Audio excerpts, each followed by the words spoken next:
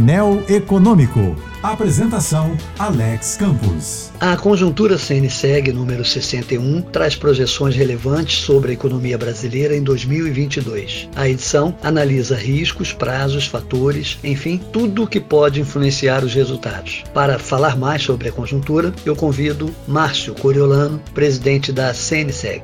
Márcio. Alex, apesar de todas as incertezas, a maioria dos analistas internacionais espera um ano de 2022 melhor que o ano passado. Isso em todo mundo.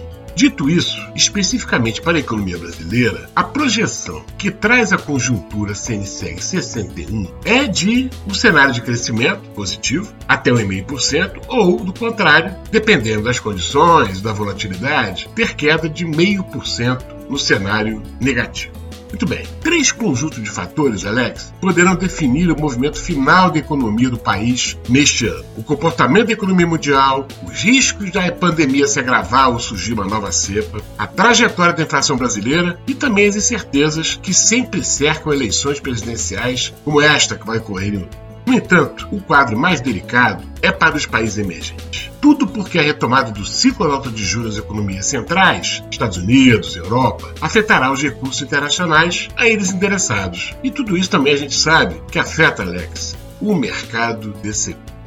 Obrigado, Márcio. Para saber mais sobre o artigo de análise da economia e projeções para 2022, acesse o portal cnseg.org.br. Eu sou Alex Campos. Bom fim de semana e boa sorte.